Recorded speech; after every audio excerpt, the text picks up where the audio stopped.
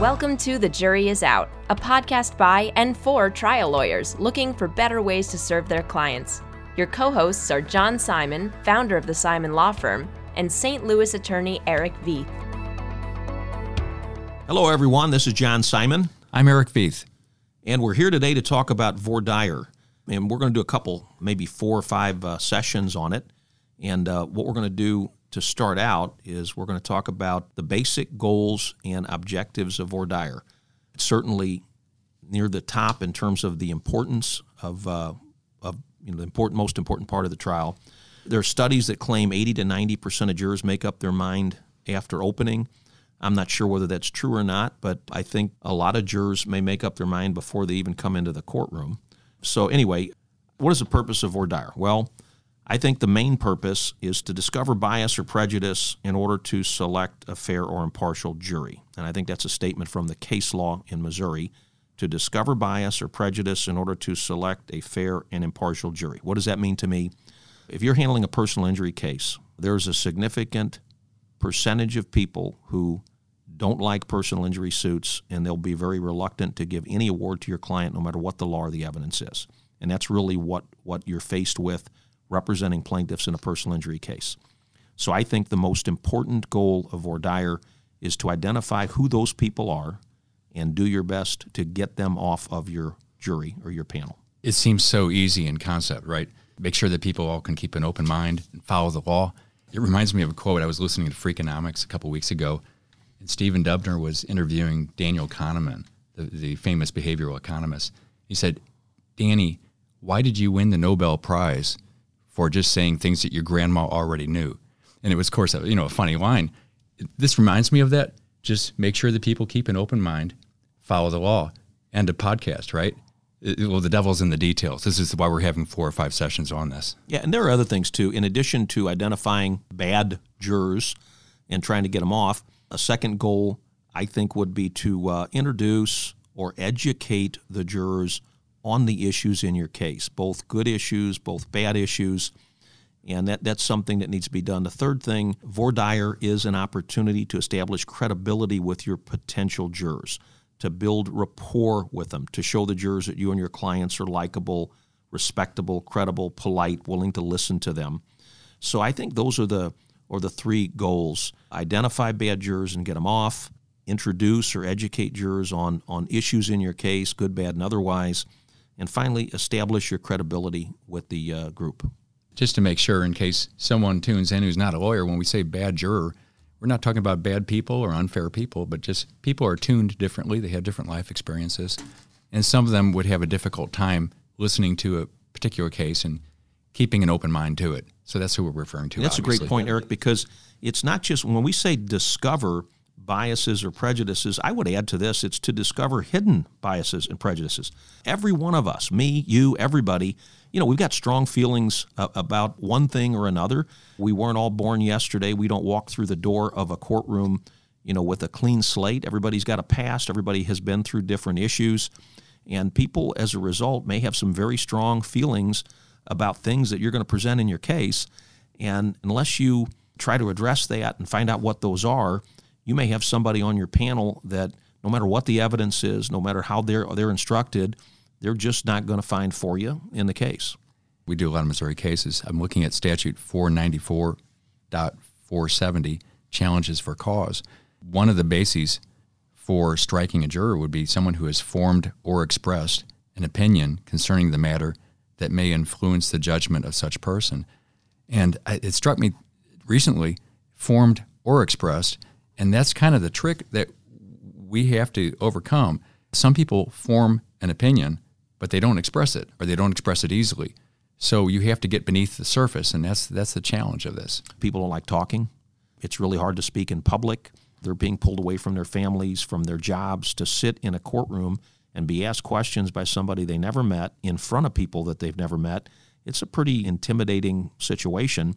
And you got to keep that in mind. You have to make it easy for people to talk, figure out ways to get them to open up, and let them know how important the process is. I think at the beginning, you need to do a good job of letting them know that their answers are going to be respected. There's no right and wrong answer to anything. We're here to listen, and it's the truth. I mean, the most important thing for me in that room during voir dire is for me to listen to every single word and that they say, and I want to hear everything they want to say about all of these issues. And I've had so many situations where there might be one person on the panel, one or two or three or more, who just don't raise their hand in response to any question. They're quiet. They don't say anything. And I've had a bunch of situations where by hour 4 in the afternoon, finally they open up and you find out things that just knock you off your feet. Some good, some bad. But the big challenge in voir dire is to really get people to open up. They don't want to do that. You stated the goals, and those are good general goals. It seems to me that this is probably one of the most taxing things a lawyer can do is go through this, because not only are you listening, you need to watch too, because there's some body language. Someone might wince at something and you'll notice that, and maybe that'll provoke you to ask a follow-up question. I believe that you've said in other contexts, you can't go in by yourself. You got to have people taking notes for you, helping to observe, to understand what's really going on in that big place. Yeah, it's a great point. Again, when I do a voir dire, I don't have a pen or pencil in my hand. I don't have a notepad, because it's a conversation. It's not an interrogation. You really can't have a conversation and listen when you're trying to write down what somebody's saying. So what we do in the office, we'll have 3, 4, maybe 5 people, and they'll take notes. I have other lawyers in the office. I've done it too sometimes when somebody else is doing the voir dire, where another lawyer will actually take the notes and handle the legal arguments at the end of the voir dire, and it really frees up the attorney who is doing the questioning to be more engaged and involved with the panel, to actually listen. So that is just so important to listen to what they have to say. The other thing, too, is we talk about some issues in the case. I would say this. You are limited. I mean, you're not going to do a voir dire for multiple days in the vast majority of cases, but I would say don't try to tackle too many issues. Pick a handful of issues, 4, 5, 6 issues, and handle those issues comprehensively and thoroughly, rather than trying to cover 20 or 30 different things and just shoot through them. And you may have a case where, your client committed a felony of some type, maybe spent some time in jail. You may have a case where you're asking for money for a client who's already made tons of money, and the jury might think they don't need the money. These are things that you need to address up front with the panel and just get them to talk about it. A little while back, a couple years ago, we represented a very well-known professional football player who was injured. One of the issues was he was toward the end of his career, but great guy, but had made a ton of money, and everybody in the room knew who he was pretty much and knew how successful he was. You're asking the jury at the end of the day to award a significant amount of money for injuries when, they pretty much know he doesn't need the money. And it's not a question of need. It's a question of following the law. And that was, one issue that took up about half of the voir dire. We covered that issue literally for 2 hours. And I really started it out with, who here thinks professional athletes make too much money? I just wanted to get it out in the open, get everybody talking about it. And it was wonderful. I said very little, and we had an hour-long discussion in the group, with two sides, open discussion about this. And it really allowed me as a listener to see who was thinking what, but more importantly, the people who didn't have a problem with it were making some really good arguments for us. And so by the end of the voir dire, we had a really good feel for who was thinking what. It really couldn't have gone better. It strikes me that we're living in a culture right now where expressing opinions can sometimes cause everybody to get twitchy in the room, and people butt heads politically, religiously, and in many other places. But in this courtroom, your job as an attorney is to let people know it's okay, that we're not going to be judgmental, and go ahead and express those opinions. You might not think people should make more money if they made money, but it's okay, and we really want to hear from you. And we're not here to judge; we're here to listen. So it's almost like you're paving the way for the openness in the venue. Here's what I would suggest: make a list of the 5 or 6 or 3 or 4 worst things in your case, just the worst fact, no matter what it is. You got a client that's not likable. You got a client that committed a felony. They weren't wearing their seatbelt. They didn't read the instructions. They didn't follow up with the doctor. And lay these out. I handled a case where it was two married women and it was a product liability case, and that had absolutely zero to do with the issues in the case. The issues were the product defective and did it cause the injury, so on and so forth. Yet that was an issue that was a concern for me, and you got to make it front and center. You got to lay it out. Laying it out is the easy part. Getting people to talk to you about it and being honest about their views is another issue. Because nobody wants to say that they're biased or they're unfair or anything like that. And you've got to go there for those difficult issues. You can imagine, let's say you had 2 clients who are gay and you did not address that issue. What if there's 3 or 4 people that have a lot of trouble with that, and then you go home after losing the case? I mean, it's all you got to do is like the A-B comparison, and you'd kick yourself, right? Yeah, you have to go there. Right. You have to think about and you know what these issues are. You've been dealing with the case for months, maybe years, and you really need to be up front. Most important thing is get them talking, and lay these issues out. Let them know why you're worried. Let them know you're losing sleep about it. You want to talk to them about it. How do they feel? What do they think about that? I'll give you another example. I was involved in a trial a few years back, and it was a chemical exposure case, and one of our clients, had a felony conviction. I think it was for robbery, and spent some time in a penitentiary. And that was many, many years before, 10, 15 years before. And I was trying the case with another attorney, a really good lawyer, good friend of mine. And we tried to keep it out. The judge wasn't going to keep it out. It was coming in. Armed robbery, taking a gun and putting it in somebody's face and robbing them, that's a big deal. And that was a big, big concern for us. And I'll never forget how he handled it in the voir dire. I thought it was very interesting approach and extremely effective. He basically told the panel, look, this case is about whether this chemical caused cancer to our client. And he said, I want to tell you that our client has felony conviction. He's a convicted felon. He went to prison, served his time. And I want to know if anybody in here, anybody in this room feels that that's going to, does it have anything to do with the decision you need to make in this case about whether this chemical caused this the cancer? A bunch of hands went up. A couple people were kind of looked like they were on the fence a little bit, but ultimately everybody said, nah, you know what? Served his time, and it wouldn't cloud my judgment or wouldn't affect my decision in the case. And then the next thing he said was, he picked one woman out in the panel and said, would it depend on what the felony conviction was for? And this woman said, well, no, but she didn't say it in a very convincing way. And he followed up and said, well, what if it was child molestation? And the whole room gasped. I mean, it was obviously, if it was child molestation, this case is done. We can pack our bags and walk out the door. And he came back real quickly and said, well, no, just armed robbery. So, and everybody laughed. But again, it really took the sting out of it being armed robbery, I guess. But, it's the old, anchoring thing. Right. In any event, you need to give some thought to how you were going to handle the tough issues, the tough evidence in your case. I've had product liability cases where my client wasn't wearing a seatbelt. Well, guess what? If it's a 3-hour voir dire, an hour is spent on the seatbelt issue. And another thing too, and we'll talk about this a little bit later in a later session, but you can use the bad issues in your case really to help get people off. I mean, you want to get them off. If that issue is going to bias them against your client, you need to find that out.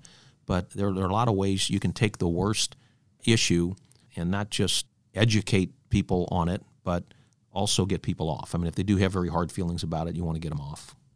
Maybe a new lawsuit, a newly graduated lawyer from law school might think, well, why would I want to talk about the bad parts of my case? And I think, number one, it's credibility, right? It shows that you're willing to look at the bad parts and the good parts. But also, these are very smart people. And when you're talking about 50 people or more, there's a crowdsourcing going on. Somebody in there is going to spot the thing that you're not saying, and they're going to hold it against you. That hey, wait a minute, you didn't disclose it. Later in trial, you didn't talk about that part of it. So you don't have a choice, right? It might seem like you have a choice, hide the bad parts. You don't have a choice. No, and I just confront it, lay it out, be yourself. When all the stuff with the inflammatory anti-immigration stuff was going on, I had a case, and it was a young girl from Palestine she'd passed, it was a wrongful death case, and they were Palestinian immigrants and been in this country for a very short period of time, and I was trying this case in a fairly conservative venue, and that was the issue. And as a matter of fact, in that case, I said, when this case came into my office 2 years ago, and this immigrant family came into my office, they were a Muslim family from Palestine, and I said, when they came into my office, I thought they had a good case. And I almost didn't take it because of who they were and where they were from. And I said, ladies and gentlemen, I am now ashamed of myself that I thought that, and I brought that issue out. I brought it front and center. And does that affect anybody? Does that bother anybody? How do you feel about that? And I kind of flipped the tables a little bit and talked about how, what if you were in a different country? Before I brought that issue up, I asked the jurors, what if you had a case, and it was one of the most important events in your life, and you had to bring that case in a courtroom in a different country where people were different and spoke differently and dressed differently and were of a different religion, and you walked into the courtroom and the people who were going to decide the case were different from you, and the judge was different from you, and everybody in the room was different from you, would you have any concerns about whether or not you could get justice in that case? And we talked about that. And, that became a 20, 30-minute discussion with the panel. And it wasn't until after I raised that issue, then I introduced my clients after that. But again, that was a big issue, I thought, in the case. And that was a significant portion about what we discussed in Voir. And actually, I asked in that case for a commitment from everybody in the room that not only would they not allow that to enter into their decision-making in the case, but if they got on the jury and were, if they're selected and went back to the jury room, and if anybody suggested that during the deliberations, I had everybody promise that they would raise their hand and send a note to the judge, or else, say, this is not what we're deciding the case on. That's not following the law. So there's a danger of not bringing up the things that you're nervous about. There's probably a danger about getting too excited about your own case in Voir. It seems to me that if you get people getting too rah-rah, that your opponent's going to mark them and try to exclude them. I think part of that, too, is it's an advantage of going first because we get to, I call it inoculating the jurors against that. For instance, a lot of, most often in my cases, it's a pretty serious catastrophic injury, and anybody with a beating heart is going to feel some sympathy and empathy for my client, and I get that. I understand that, and they should. I would be surprised if anybody in the room didn't empathize, or sympathize with my client. But if I don't address that, it leaves a big opportunity for my opponent, the defense attorney, to use that to get people off, and so you got to you really have to do a good job of that, of understanding what those issues are that are positive for you, and number one, not overstating them or overemphasizing them, because you really you don't need to, but I think more importantly you need to inoculate the jurors. And I'll give you an example of how I typically would do that is, I compare sympathy and empathy. Sympathy is feeling sorry for somebody. Empathy is walking in somebody's shoes, trying to understand what they or their family have been through. Sympathy is not what we want them to decide the case on. Empathy is okay. And that's what we talk about. We talk about empathy. We talk about sympathy. And obviously you want to tell the jury panel, you're not here for sympathy. Your client, the family, has gotten all the sympathy they will ever need for the rest of their lives. They're not here for sympathy.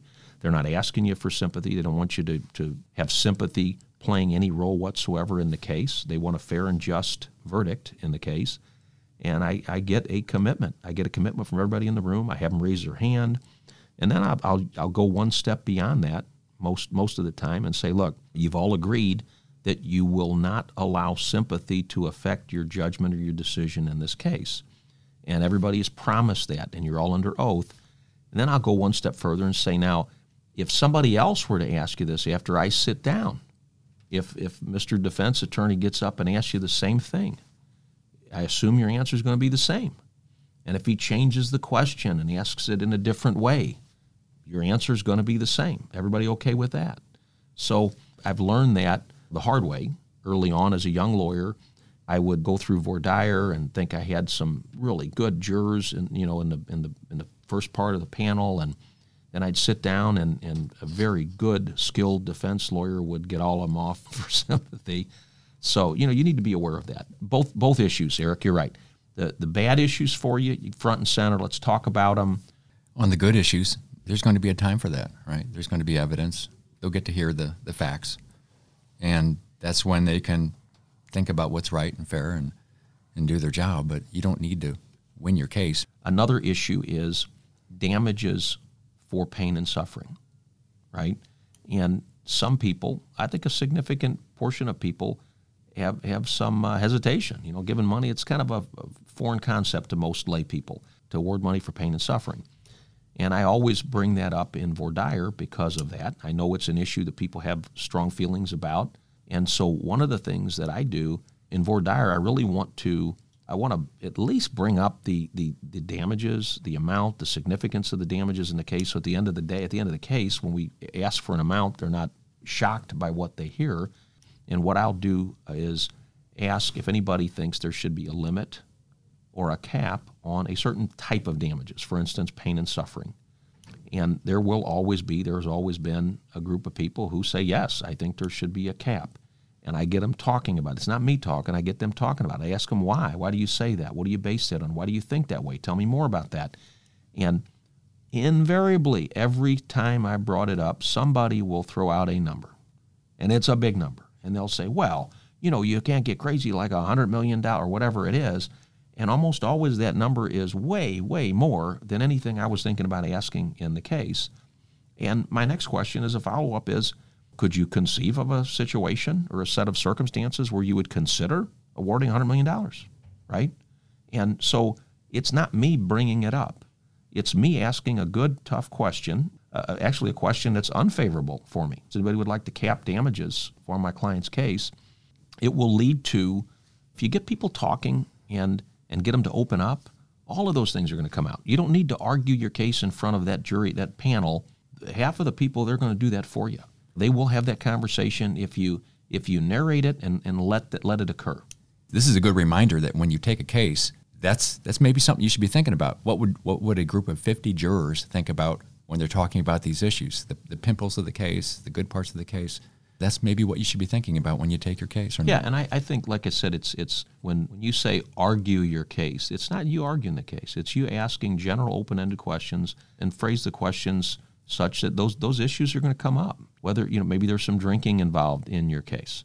I had a case with it was an automotive product case with a post-collision fire, and I represented a young boy who had burned to death in the vehicle. He wasn't driving, but the young kid who was driving had something to drink. He was drinking, and that was a big issue.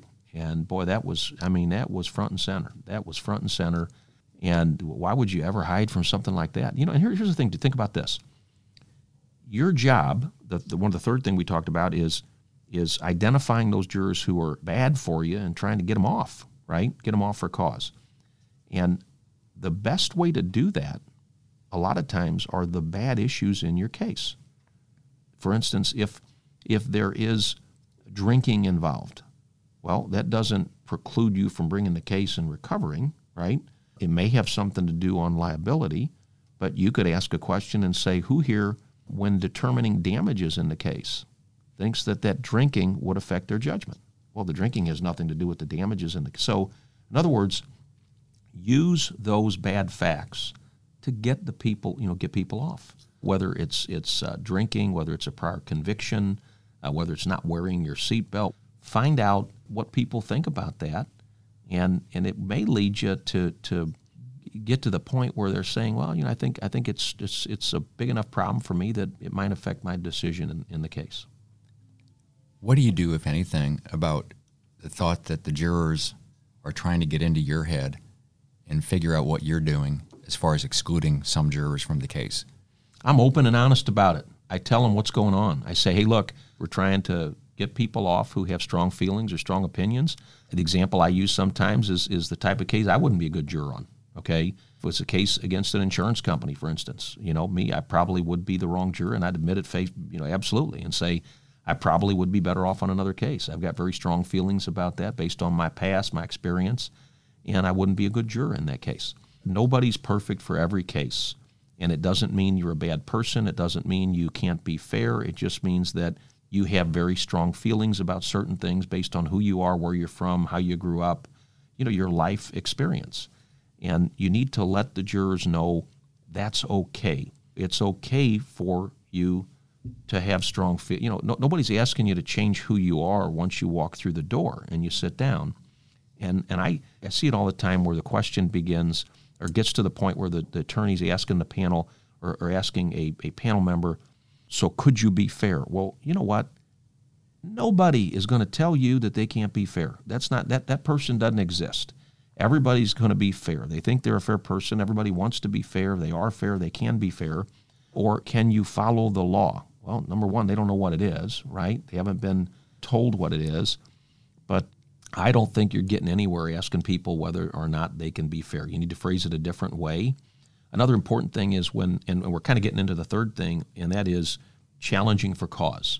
And that's the third main goal of voir dire that you and I were talking about. And I think where you start there is find out in your jurisdiction, whether there's case law or whether there's a statute, the exact language. Read it. Know the law. Know what the threshold is, what you need that juror to say, what that panel, that juror needs to say to get themselves off that case. There's a statute on it in Missouri. I think it's you got a copy of it here, Erich. It's 494470. It's challenges for cause. And the very first paragraph says no witness or person summoned as a witness in any cause, no person who has formed or expressed an opinion concerning the matter, or any material fact in controversy in any case that may influence the judgment of such person.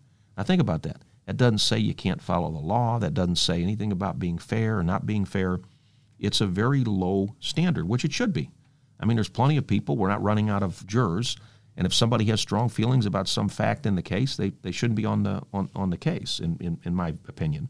I mean, it's not my opinion. It's what the statute says. Anyone who's formed or expressed an opinion concerning the matter or any material fact in controversy that may influence their judgment. That's it. Could that influence your judgment in this case? And if you can't say no, then they probably shouldn't be on the panel. Now, and again, rehabilitation, you work hard to get people to be open, honest, candid, give their feelings, and then you get to the point where you feel like they've said enough that you've got a good grounds to get them off for cause. But what you don't want to happen is go back and rehabilitate. And so you really need to lock them in on what their views and opinions are. And I think you start with good, broad, open-ended questions, and then after they've told you everything that they want to tell you about that topic, then you get into more leading type questions. And here the other thing too is a lot of people will say, well, I don't know. I'm not sure. And that's what you get most of the time. I think 80-90% of the time when you ask somebody about an issue they have strong feelings about, nobody's ever going to say, yes. Hardly ever do you get them to say, yes, I have strong feelings that would affect my judgment. Almost always they're going to say, well, I don't know. And rightfully so. They don't know what the facts are because you can't tell them. They don't know what the law is. They haven't heard it yet. So I think the normal response should be, I'm not sure. I don't know. Well, in that case, if they can't give you an unqualified commitment at that point, I think that should be enough to get them off of your panel. It might seem dramatic to have the standard be that low for having people be impartial, but if you don't have 12 people who can approach the case with an open mind, what do you have? There's not a trial. Justice is not served at all to have people not being able to commit that they'll keep an open mind, listen to the facts, and follow the law. So that's why it's there. That's why this is so important. So I think those are the main three goals. I think when you're thinking about doing a voir dire, then we're talking about 10,000-foot view here. Overall, number one, establish credibility. Number two, condition. Use it as an opportunity to condition the jury on bad issues for you and good issues to a lesser extent, I think. And three, figure out who the bad people are for you, who just are not going to give you an award no matter what the evidence is, and try your best to get them off. Your best to get them off. Perhaps the footnote to all that is you aren't going to control the environment. It's too complex, too much going on. So if you're going to try to go in and control it, you get frustrated. So I guess enjoy the ride. It's kind of like surfing. You just do your best under the circumstances. Gather your information, listen closely, and just take it for what it is. It's you can't do better than you can do. Yeah, and be ready for anything. Just let your guard down and be yourself, and let people talk. Let people talk. So that's part 1 of Voir dire. Hope you enjoyed it. We'll be back with more. I'm Erich Veith. And this is John Simon. We'll see you next time. John and Erich would like to hear from you. They invite you to email your comments and suggestions to comments@thejuryorsout.law. To learn more about the dedicated trial lawyers of the Simon Law Firm, visit simonlawpc.com.